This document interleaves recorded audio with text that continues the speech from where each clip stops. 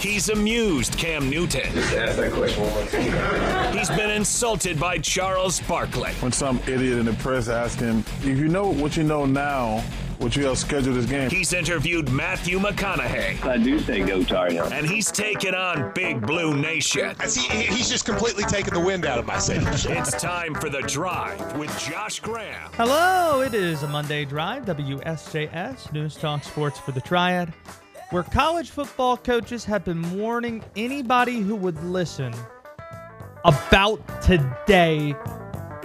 For how long? Days, weeks, maybe even months. They'd say some version of the same thing. When the portal opens up at noon on Monday, December the 5th, the college football landscape will change right beneath us. It's going to be crazy. And surely enough, you've got 1,000 players probably going to be in the portal by the end of the day when only 1,900 or so entered all last off season. Nearly half the quarterbacks who started week 1 in the ACC this year have jumped into the portal today, including Devin Leary at NC State, which shouldn't really be all that surprising. Sounds like they were wanting to lean on the younger freshman MJ Morvis moving forward anyway, but it's still noteworthy. Almost everybody you see speaking about the topic today says that it's bad for the sport. But is it possible it's neither good nor bad, just different? In my business, we're tempted to pick a side and defend it aggressively. Defend it to the death. Die on the hill. Something's either awesome, top shelf awesome, or bottom feeder dweller beneath the floor bad. Oh, it's just awful. It's just the worst. It's boring to be tepid. That's not entertaining. But that's what I'm going to be today. Tepid on this topic.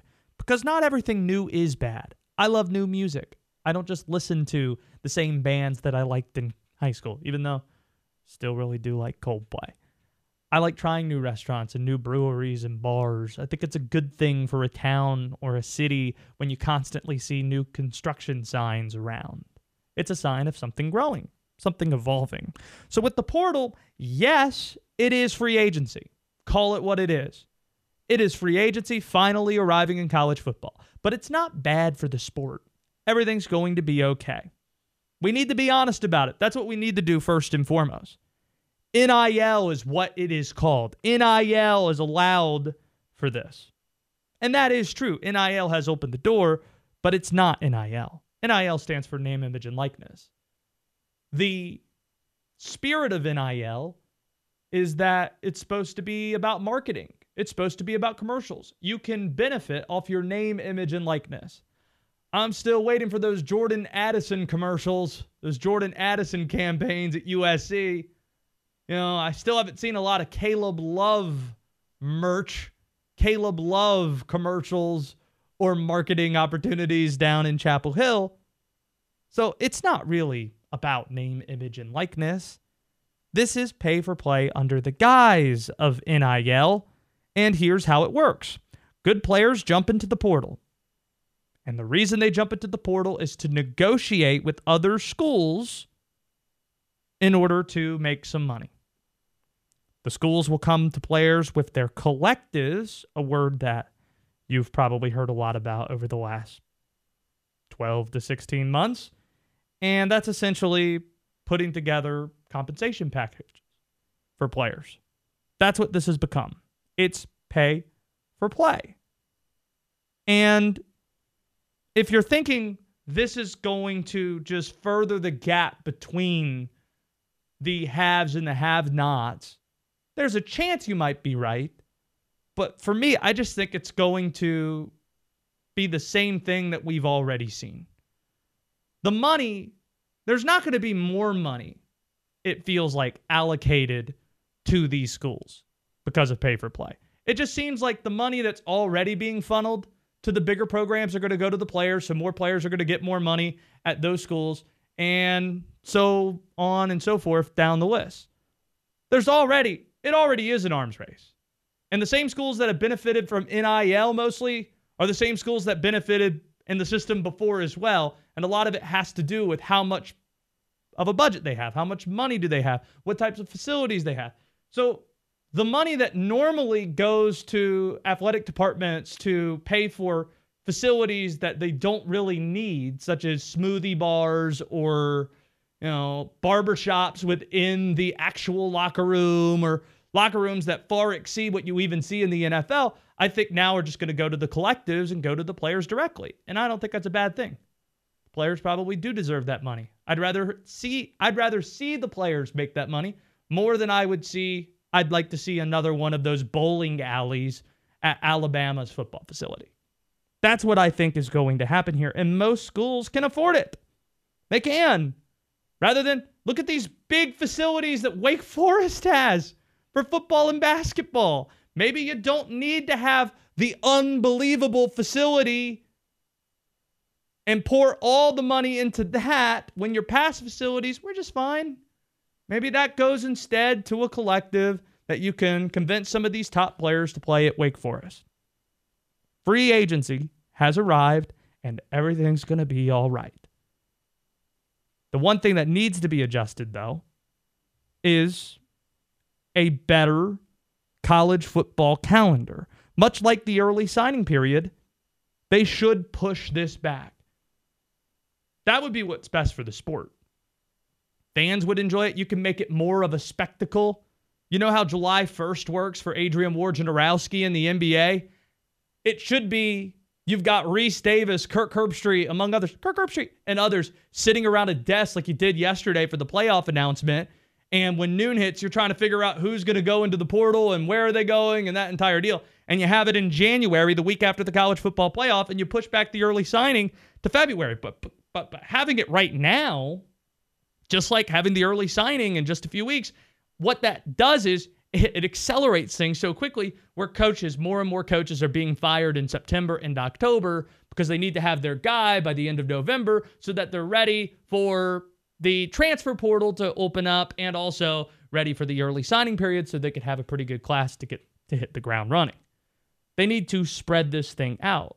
It's good for an entertainment and marketing perspective for the sport, but also good for the well-being of the coaches too.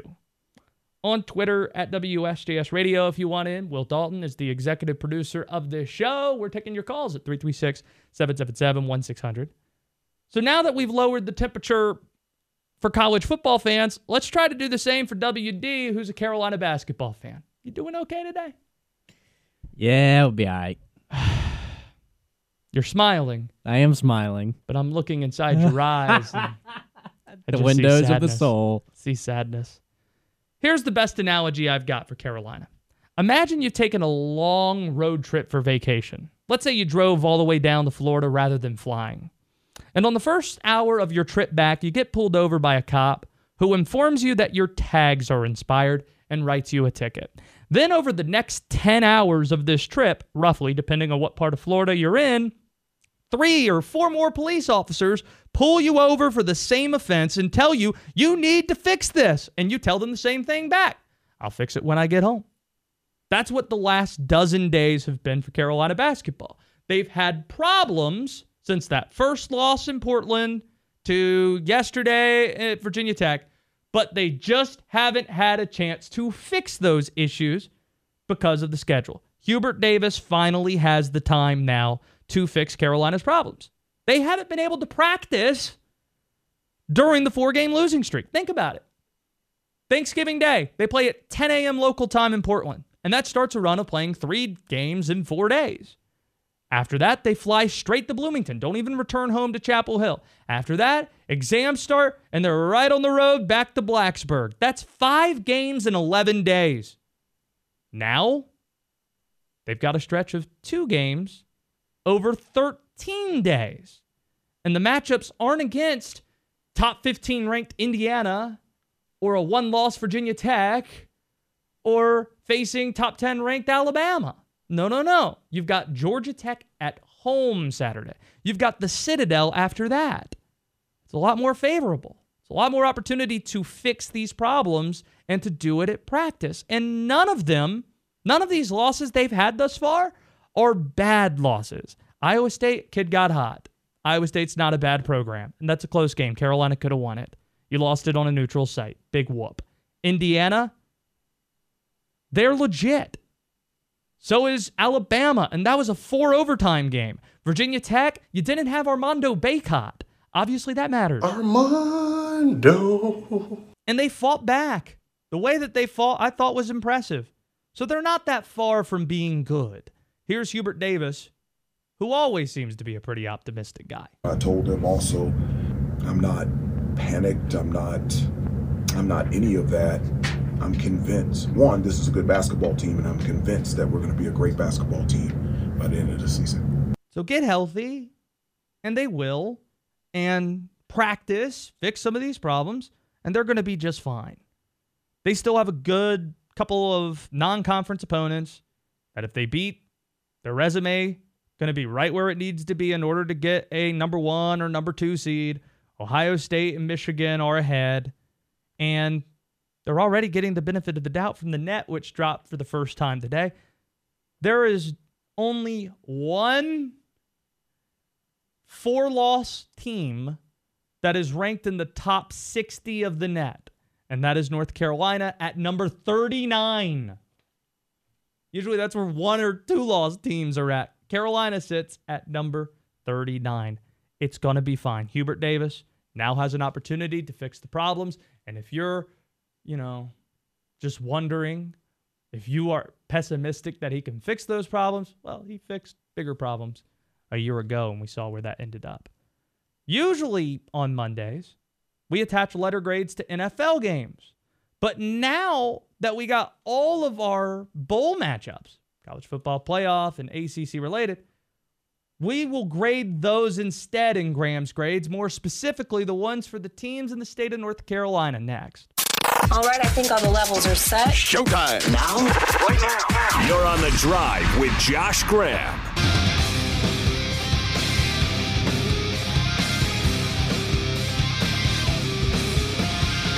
Because we normally attach NFL games to the grades, and we're not doing so this week, we're doing a special bowl edition of Graham's Grades.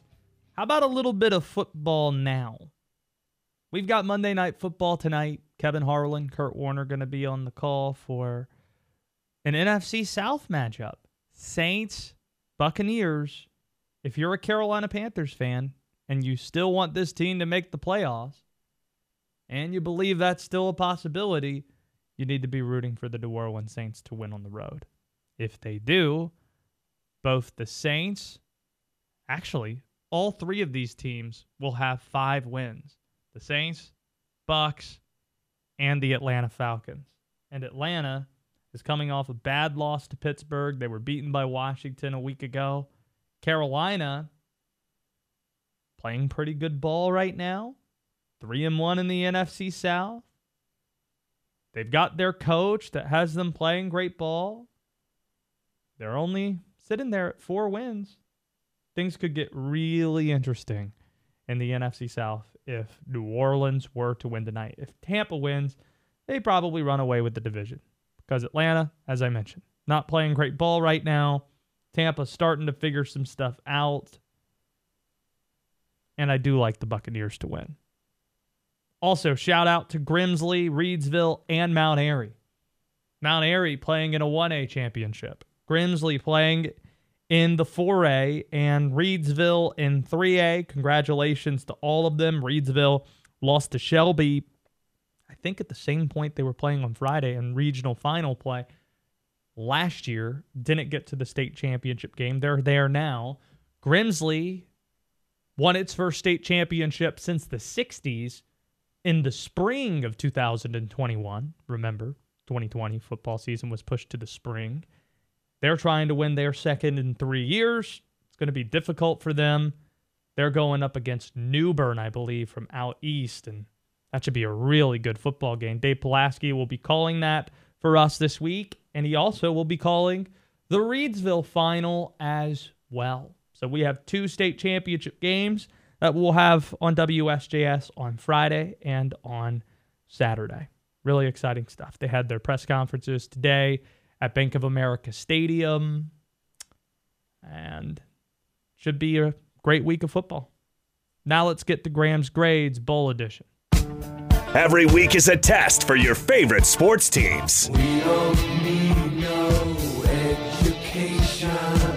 passed the test? If one of y'all says some silly-ass name. Who dropped the ball? I don't know. Josh Graham has the answers. I think you're very condescending and a know-it-all. Hey, teacher, believe in kids alone. Time for Graham's Grades. We've got 5 in-state teams that are playing in FBS Bowls.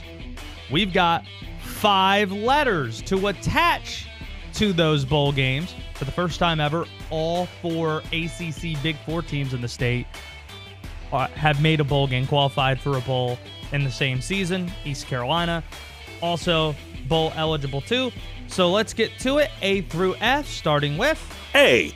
NC State. They go to the Duke's Mayo Bowl. That means it's going to be well attended, easy trip for NC State fans. And who's their opponent? But the University of Maryland. We get the Duke's Mayo Bowl doing what the ACC Big Ten Challenge refused to, and that's getting founding members of the league to play Maryland.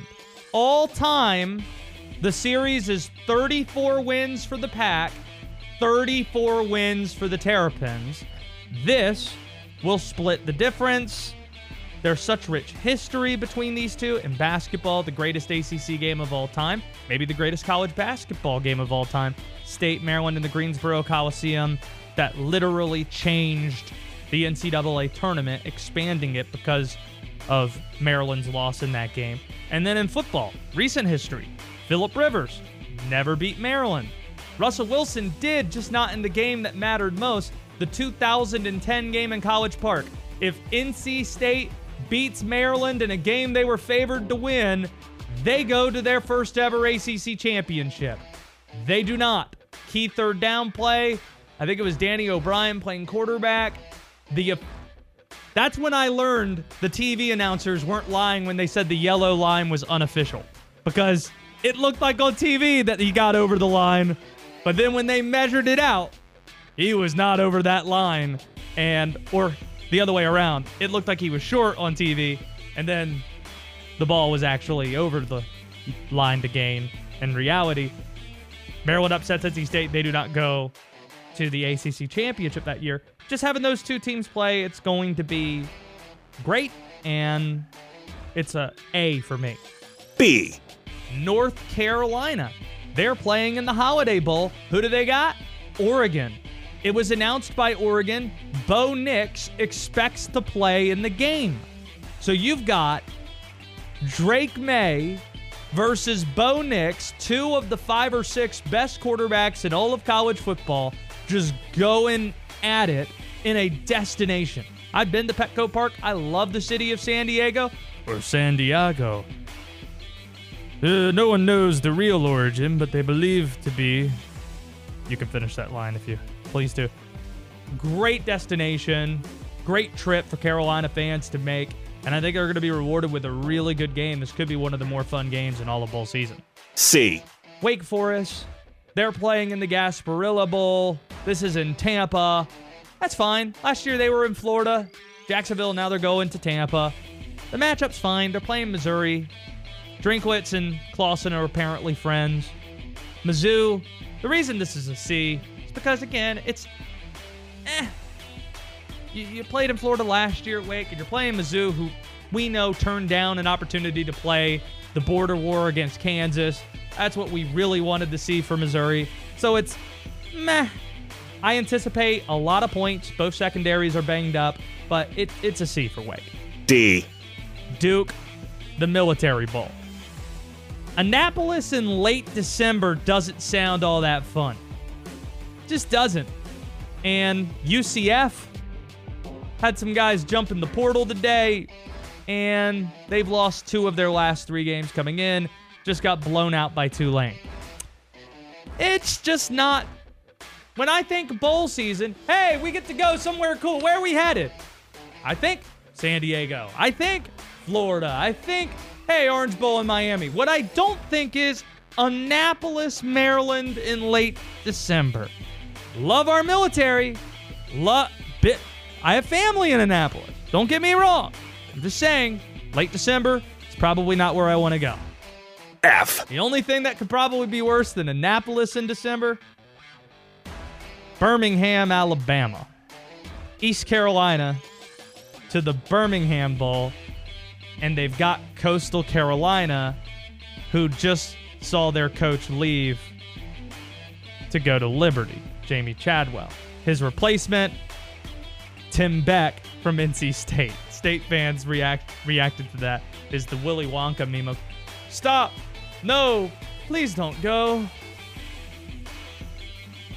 They're fine that he's gone. There is some history with this bowl for ECU, and it's actually interesting. Last year, they were supposed to play in the Military Bowl against Boston College. Yeah. Should have prepared you for this anecdote I was going to tell, WD, because Boston College? Yeah, that's a pretty quick pull on your part. But the game got canceled due to COVID. So they didn't play in that game, and that was ECU's first bowl game since 2014. The last time ECU actually participated in a bowl, like the game got played, was 2014 Birmingham, and now they're back in Birmingham. You know who's calling plays the last time ECU was in a bowl game? Some guy named Lincoln Riley. So, fair to say it's been a while, but it's an F of a matchup. That's been Graham's grades for this week. Places, everyone. Come on, places, please. We're ready. Get your morning off to a great start with Jeffrey Griffin on Triad Today. Weekday mornings at 7. Now back to The Drive with Josh Graham.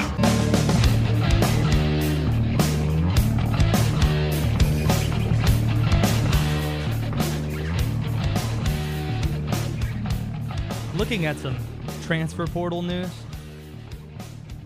6 quarterbacks who started the year week 1 as an ACC starter, starting quarterbacks, have entered the portal today. And one of those quarterbacks replaces another of those 6. Kedon Slovis from Pittsburgh. He is in the portal, not going to be the Panthers quarterback next year. Phil Dracovic, who transfers out of Boston College, is now going to be the starting quarterback of Pitt. Boston College. You were ready to go on that one there. Brendan Marks joins us now. And I didn't know there was going to be a coach in the ACC that entered the transfer portal too. More on that in just a little bit. Brendan covers the ACC and covers specifically Duke and Carolina basketball. Tar Heel fans, there are some who have jumped off the deep end after 4 consecutive losses.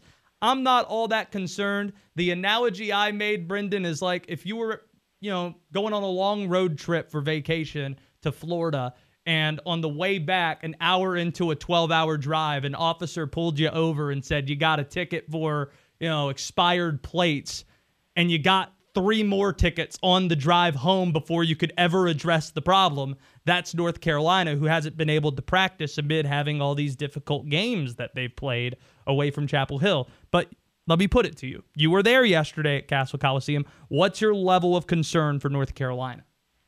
Yeah, I think I'm a little more concerned than you are.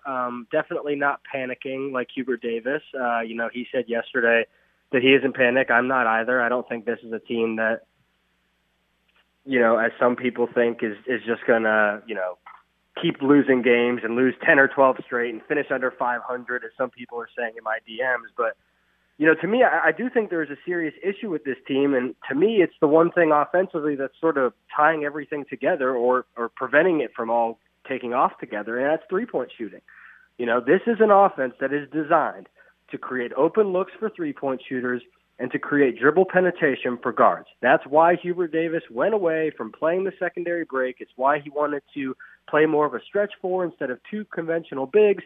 You look at the last season that Roy Williams was head coach, you had those quartet of bigs who were always cycling through. There was no space inside. And so Caleb Love and R.J. Davis and whoever else, they had no space to get to the basket, and defense could basically just sag off them. Last year, you saw when guys are hitting threes, only Armando Bacot is in there. All of a sudden, there's a lot more room. This year, what's happening is because North Carolina is one of the worst three-point shooting teams in the country, they're not even shooting 30% as a team right now, defenses are sagging off them anyways, which means that when UNC is in ball screens, they can hard-hedge those ball screens, and they don't have to worry about the ball finding its way back to an open shooter because those open shooters are probably not going to make the shot. Yeah. And so what you're seeing again is defenses are sagging off UNC. There's nowhere for the guards to go inside. They're not hitting shots from the outside, and everything just looks stagnant and kind of gross. And so, to me, is that something that can be reversed? Absolutely. R.J. Davis and Caleb Love have shown that they are better shooters than what they are currently hitting right now. But until that issue resolves itself, I do think that it's going to be a tough couple of weeks for North Carolina. Yeah. Armando. New WD had that in the cooker. We have this relationship now where it's just eye contact. He's like a wide receiver, and I'm a quarterback at the line, and he just saw me say 9 route, hot route, down the field, let's go. Brendan Marks is on Twitter at Brendan R. Marks. The first net ranking dropped today, and I see some good for the ACC. Heck, North Carolina is 39th, and they're the only team with 4 losses ranked in the top 60, so getting some favorable treatment. Now, the road games that they've played and some of the competition they've had certainly helps in that. But on the other end of the spectrum, Louisville, out of 363 teams, 361st, according to the net. All you could do is laugh at this point at how bad that's been. What's your read on it from a conference, wide perspective, the net today?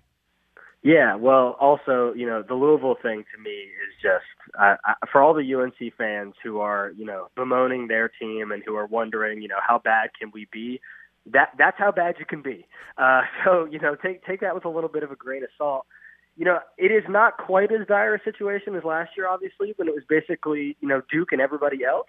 But certainly you look at it, and there are going to be not a ton of opportunities for teams to sort of develop those Q1 and Q2 wins in the ACC. Again, there's going to be more. Like, it's not as bad as last year where your only opportunity to really rise in terms of the net was to beat Duke, preferably to beat Duke in Cameron, as a couple of teams did.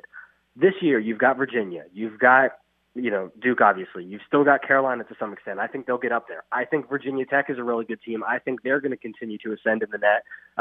They didn't play particularly well yesterday against North Carolina and still won that game. When they start hitting three-point shots, I think the Hokies are going to be something special too. So I think the ACC is in an okay spot, and that sort of reflects, I think, where the conference is overall, where Virginia is obviously sort of the torchbearer right now. Duke is shortly thereafter, and then you've got a couple of teams that are trying to figure it out. Miami, Virginia Tech, North Carolina, Notre Dame, even if you want to throw them in there. Clemson, as we have talked about, Josh, looks like it could be interesting. Yeah. So I think the ACC is in a better spot than it was last year, but obviously, it needs to not get to the point where your only opportunities to rise up are against Virginia and against Duke, because we get to that situation, and as we saw, that's going to end up hurting the league come March. While I was at the ACC Football Championship on Saturday, you and WD were watching Duke. Who was Duke playing on Saturday, WD? It doesn't really come to mind. Boston College. Oh, yeah, that's who they were playing. Is Duke... You pointed out something in a story last week that I thought was really smart, talking about the way that Duke played big and how scary Duke can be when they really do embrace the size advantage that they have. Is Duke playing this way out of necessity right now while they wait for Whitehead and Proctor and Lively to develop, or do you expect that you might see a different version of the Devils come January? I think you might see a slightly modified version, but this is the way Duke's going to play. Like, this is a gigantic team. They are the 6th biggest team in college basketball per Ken Pop. In Kyle Filipowski, he is technically labeled as a center, I think. He's not. He's not a center at all. He's a 4. He's a 7'4" man, and I've heard a number of coaches, assistant coaches, who have watched him, who have seen him in person, obviously out in Portland a lot, got an opportunity to do so for the first time, NBA scouts. Like, he is, one of the biggest mismatches in college basketball right now, because when you take Duke's centers, and it's be it Derek Lively, who I think is starting to come on, be it Ryan Young, who's one of the best offensive rebounders in the country, those guys are going to sort of handle more of the conventional interior duties, be it Lively in pick-and-roll situations or be it Young just as a post-up guy. What Filipowski does is when you bring that 5-man out, you've basically got a 7-foot driver. And so he's drawing fouls right now at a top 100 rate nationally, and as he should be. Duke should be playing through him because he's their best and biggest mismatch. So when Whitehead gets up to full strength, obviously I think they're going to incorporate more drives with him. And they're also going to be able to park Filipowski in the corner a little bit more and allow him to shoot. But I think that, continuing to play inside, owning the offensive glass, Duke right now is, the number 2 offensive rebounding team in the country. That's not going to change when these guys get back to full strength. Like, that is the formula for this team. If you can add Tyrese Proctor as a shooter, if you can add Whitehead as a driver, great. But Duke is going to have to dominate the rim and dominate the glass on both sides of the ball this year. And if they don't, then they're going to lose. And if they do, they're going to win. And that's sort of what we've seen play out through the first 10 or so games of the season. Duke faces Iowa tomorrow in New York City. We'll have the game right here on WSJS. Brendan Marks, continue the great work, and I'm sure I'll run into you at a game sometime soon. Yes, absolutely. Hope so, brother. Take care. There he goes. Brendan Marks on Twitter at Brendan R. Marks. Now what I promised on the ACC coaching portal. Scott Satterfield is no longer Louisville's coach. How great is this? It's a rivalry from back when, Louisville getting set to play Cincinnati. Oh, this is going to be a great game. It's already juicy. Well, that matchup just got even more juicier at Fenway. Here's what's great about the layout, too. They're going to share a sideline. Like, they're going to be on the same side. There's going to be 2 benches on the same side. So Scott Satterfield can maybe coach both teams on the same sideline. I don't know. See how we can figure that one out. And frankly, Scott Satterfield understandably grabbed the escape latch today. I think it was understandable. Some say, oh, he was always trying to get out of town because 2 years ago he interviewed at South Carolina. South Carolina's a better job in the SEC than Louisville is. Louisville fans won't want to hear that, but look what your administration's been over the last few years. It's bad. It's been a disaster. How about we just go last 12 months? On the same day you lose your AD and university president that hired you, Scott Satterfield? Yeah, I'd be looking out. I'd look to get out too. They didn't hire the AD until July, and they didn't hire the new university president until last week. So he's gone a year without people to answer to during a time where things are so all over the place with NIL and what you might be able to do. Synergy is a word you hear. Alignment's a word you hear. There's none of that at Louisville. And he wasn't offered an extension after they lost to Kentucky. It's been a roller coaster season. Started 2-3, lost to Boston College. That's a pretty bad loss to have if you're Scott Satterfield. Boston College. Important year. And then you win, 4 in a row? Beat Wake Forest when they're top 10 in the country. Beat them badly. You lose 2 of your last 3, including to your rival. And you got a new boss. He's not giving you an extension. Yeah, it's good to look elsewhere. And he did. And Louisville's going to be fine. It's obvious who they're going to hire. This was Jeff Brom just this morning talking about the Louisville opportunity, Purdue's head coach. Well, to be quite honest with you, I know more than you guys do, and was in some meetings this morning and got some text about Twitter, so I found out on Twitter what was going on in the college world. But other than that, I know no more information. Yeah, awkward situation. Note what he didn't say. Oh, yeah, I'm not going to take that job, and I'm going to remain at Purdue. He almost took the job last time. He went to Louisville. He coached at Louisville for a handful of years. Jeff Brom, if I had to guess, he's going to be the next coach with the Cardinals, and that's the way that Louisville fans wanted it when they hired Scott Satterfield anyway. You're on the drive with Josh Graham, WSJS.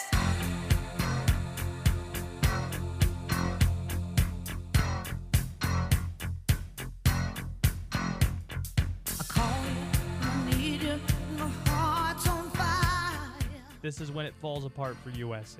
What does the Pac-12 do? Pees down their leg at the last second every time they have a chance to make the play.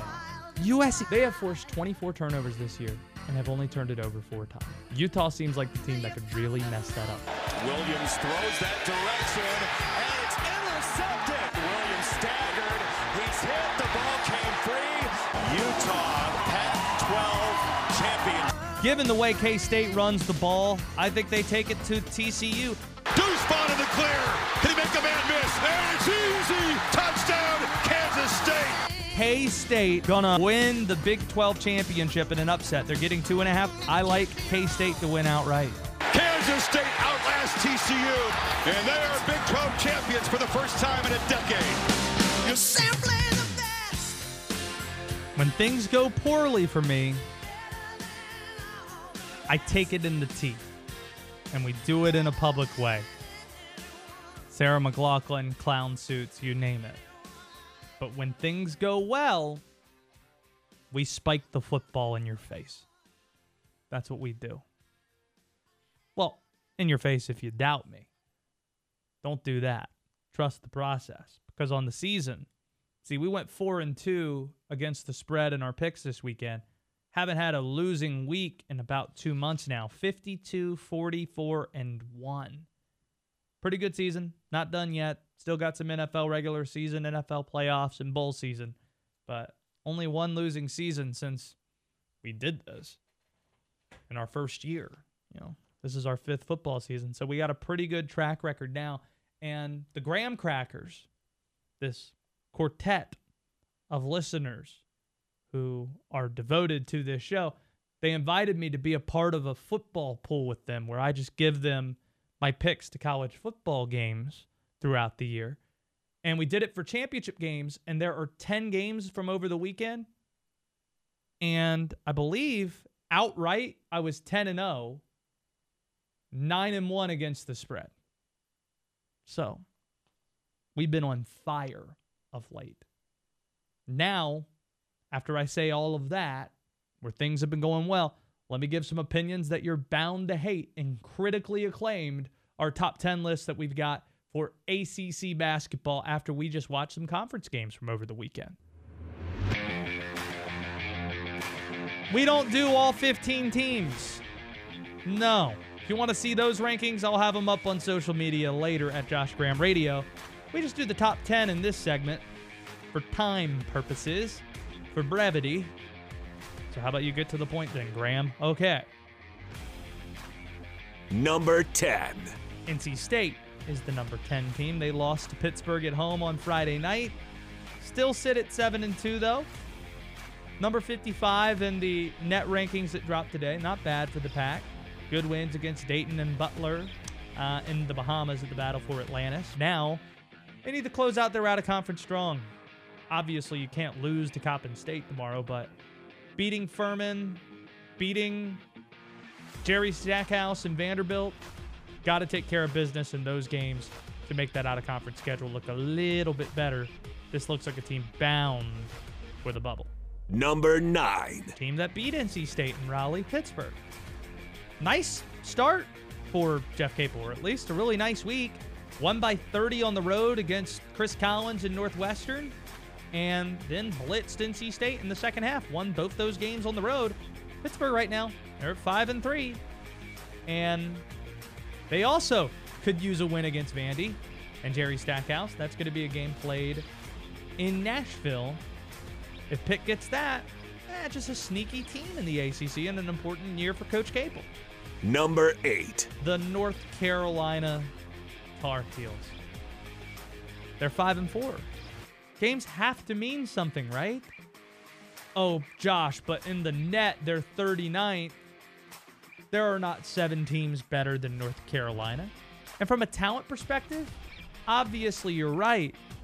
But are all 5 teams, or make it 4 teams in the college football playoff, better than Alabama? From a talent perspective, talking about football? No, Alabama would be favored against a couple of the teams in that playoff, but the games have to mean something. And in the 5 wins, Carolina hasn't even looked great. Just one of them, they looked like the number 1 team in the country, and that was the James Madison game.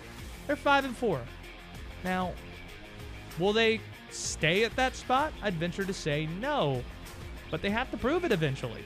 And you got non-conference games where you can do that. Ohio State and Michigan.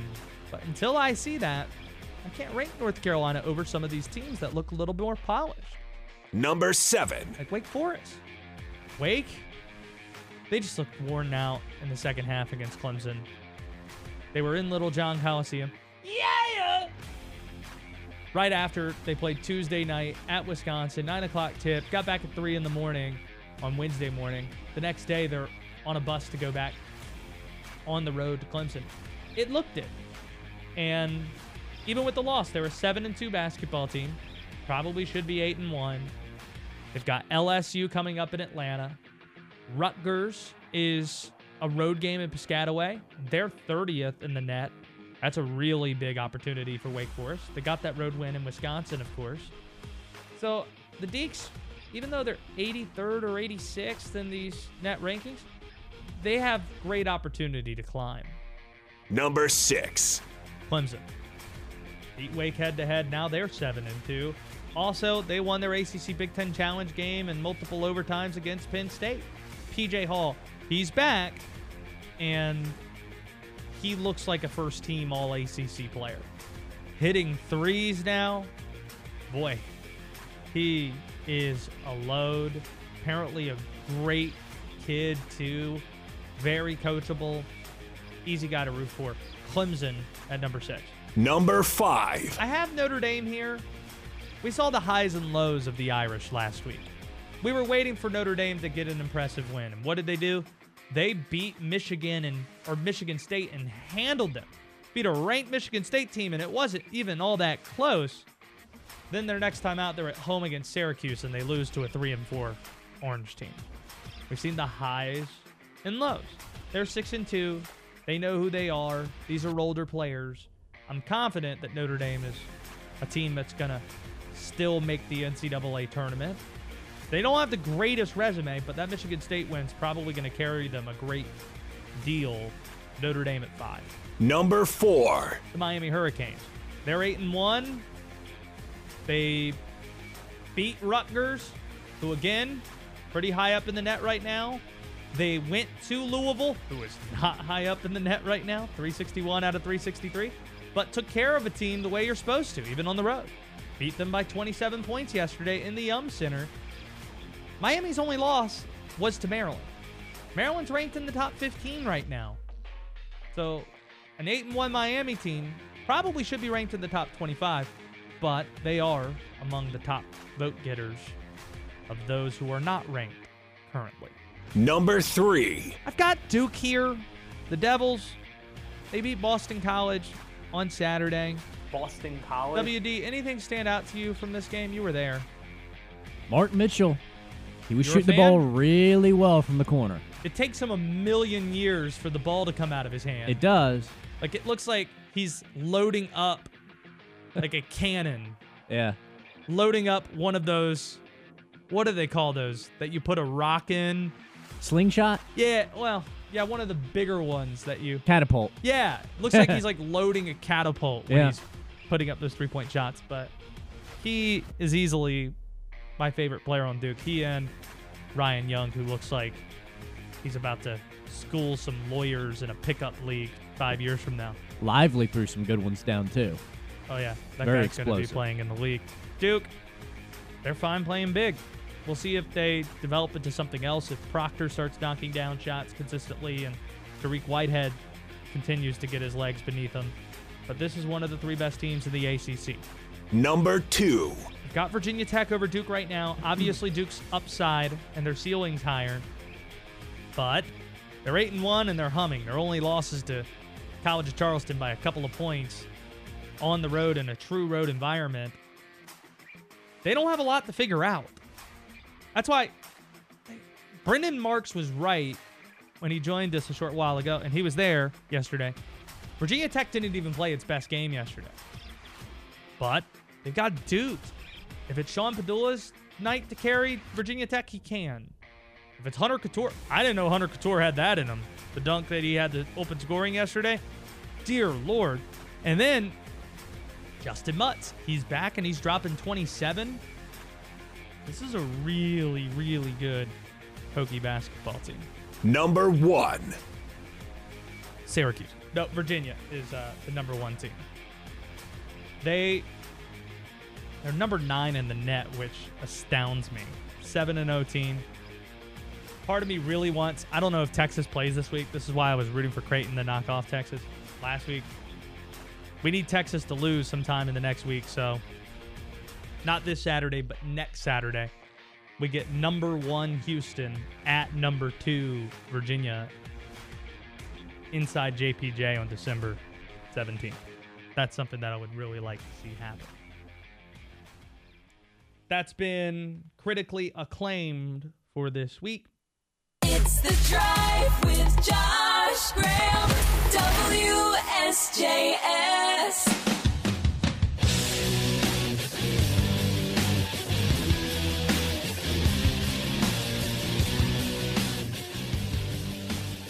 Been looking forward to this conversation with Andrea Adelson of ESPN today because everywhere I've seen today, Andrea, it's negative. It's a negative tone about what's happening in college football. It's weird to say, oh, it's NIL with the transfer portal because this isn't really NIL. NIL is about marketing. It's about commercials. It's, pay for play under the guise of NIL that's leading to all these guys going into the portal and compensation packages from collectives and company.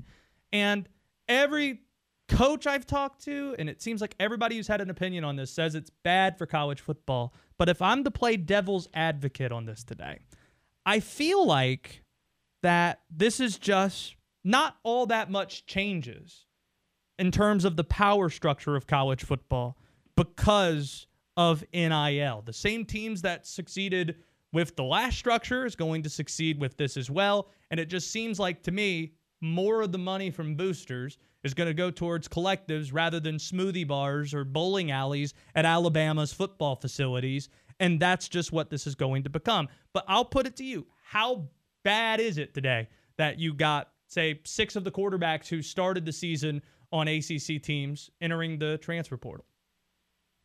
And I would say, don't you think all 6 of those players should have entered the transfer portal, quite honestly? Exactly. I have no qualms about any of these guys getting in the portal if they're looking for a better opportunity for themselves, because from the beginning of time, coaches have looked for better opportunities for themselves, and that has just been accepted. But now when players have this opportunity, the world's about to fall apart. And so to me, that is a complete double standard that we are operating under, and players should be allowed to move teams within the rules. And yeah, there's an NIL component to this, but guess what? Players have been paid before NIL, weren't they, Josh? No, I don't know. no. I know it's crazy for me to even say that out loud. But the fact is that, yeah, the NIL is a part of this. Having a portal where players can now go in and play immediately is a part of this. But, college football coaches, college football teams have found ways to adapt with different rules over time. And I do agree with your larger point, though. I don't necessarily see the power structure changing because NIL and the transfer portal exists right now. The teams that have the most money with their collectives are the same teams that were paying players in different ways over the years. Allegedly. So allegedly. So I don't really think that anything's going to change because, quite honestly, players are just getting now a tiny bit of an opportunity, and I'm still calling it tiny when you consider how much money schools are getting from their television contract and in various other ways. Whatever percentage a player is making off of NIL continues to pale in comparison to what a coach and athletic department make on an annual basis. So good for them. It's about time they have these opportunities to be able to cash in because college football has made money off their backs for far too long. 2 quick hitters, 2 coaches I want to ask you about briefly, starting with the one in the ACC that is no longer in the ACC, Scott Satterfield becoming Cincinnati's coach. Yes. Well, I think it was only slightly surprising to see that news this morning because we thought that he had saved his job this season to return to Louisville after he started the year on the hot seat. But obviously, since he flirted with South Carolina several years ago, the fan base has never really been warm and fuzzy around him, and he would have no doubt entered next season on the hot seat, even though he saved his job this year. So when you look at the decision that he made, I think it's a win-win for both parties, right? I mean, Louisville's fan base has been itching for somebody else, cough, cough, Jeff Brom. And now he has an opportunity to kind of free himself of that and start fresh at a program that has had a lot of success, that's making a transition to the Big 12, and that's going to have opportunities to continue the program growth. So I don't really see this as a net loss for Louisville, especially if they're able to go out and get Jeff Brom and bring him home. Andrea Adelson with us from ESPN on Twitter at @AAdelson_ESPN. What most interests you about the Deion Sanders experience in Boulder? Well, I wrote about this. We had a little roundtable discussion with Tyler about why Colorado now. Think about how much they have gotten in the way of headlines, name recognition, and publicity over the last 4 days compared to what they have gotten over the last, let's just say, 4 years. You can't really put a number on it because how many people are now talking about Colorado, which has been one of the worst programs in the Pac-12 in recent history, but does have a winning tradition, a winning past. And so now you bring in a coach that gives you instant credibility on the recruiting trail because he has that name recognition. And you bring in somebody who is going to get people to talk about your program. To me, I understand why their athletic director went out and did this. And when you look at the results on the field at Jackson State, Deion has put together a winner there in a short period of time. And it's not as if Colorado was the only school that was reaching out and talking to him. So the other part about this, too, that Deion mentioned during his press conference is Colorado has been the best program in the entire country when it comes to hiring minority coaches. He's their third black head coach in a row. And no other program, at least on the Power 5 level, can say that. And so he saw this as an opportunity to continue to help elevate minority coaches, which continues to be a topic that we've all talked about.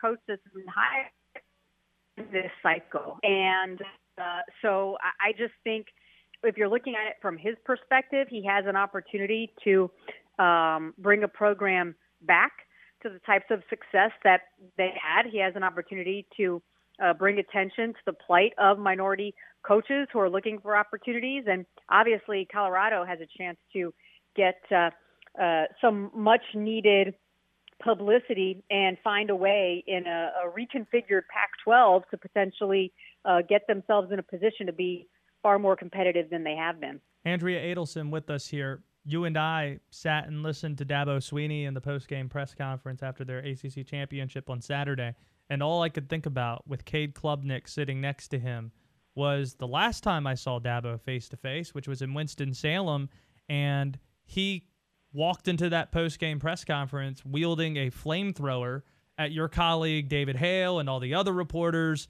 that may or may not had criticized DJ Uiagalelei for having a subpar year last year. In fact, I think we have that sound right now. This was Dabo. We'll play this and then react to it knowing what we know now. This was Dabo after the overtime win against Wake Forest back in September. After 4 games, if you don't recognize this kid's special ability, then you're blind, and you just want something else to write about.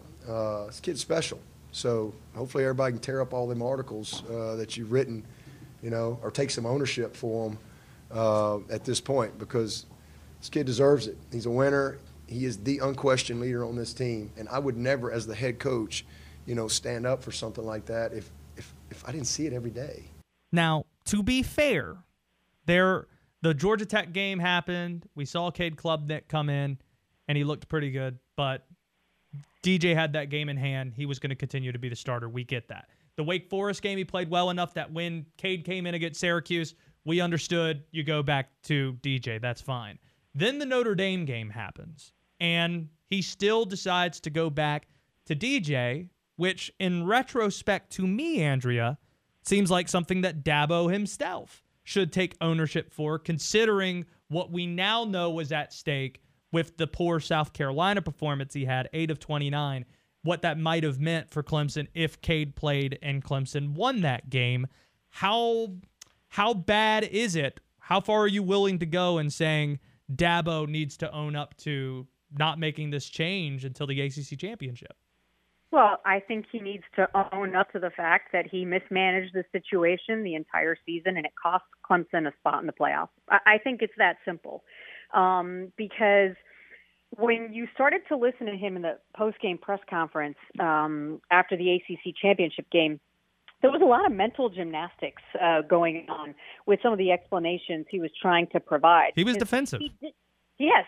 I mean, he did point to the Notre Dame game as a game where they, quote, thought maybe Cade would have an opportunity to, quote, take the job, right? And it didn't happen. Yet, so maybe he'd be ready for Notre Dame.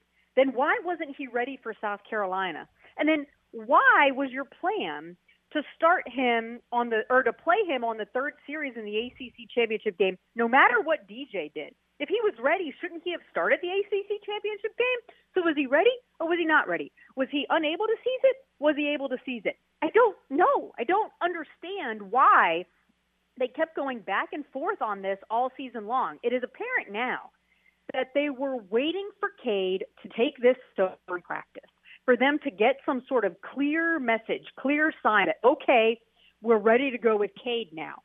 If that's the case, why are you out there in the media blasting everybody for reporting on what was clear when you watched DJ play? DJ had more interceptions and touchdowns a year ago. Are we supposed to praise him for that? Is that supposed to be something where we should not be critical? Right? That's what I don't understand about him ripping on the media. You know, nobody was mean, negative, unnecessarily nasty. We just said there are questions about DJ and what is this going to look like moving forward? And everybody who wrote that ended up being validated based on what we saw not only against South Carolina, but in the ACC championship game. And now Dabo's all excited because the future looks bright. Well, I mean, what happened to DJ being the future of your program? Suddenly now we're okay with Cade being the future of the program after every single week, after every game, you're defending DJ. So I don't quite understand why he took the approach that he did headed into this season when now, in hindsight, it seems fairly clear that this is ultimately the outcome that everybody there wanted. And now Clemson will play Tennessee in the Orange Bowl, whose new sponsor, it's actually breaking news in the last 15, 20 minutes, is Shane Beamer.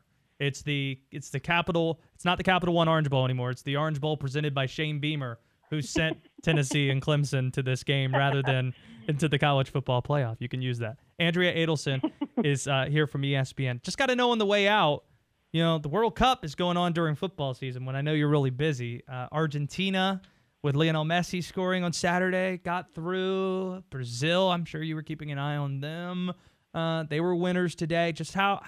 But actually, you tell me, how dialed in you've been on the World Cup?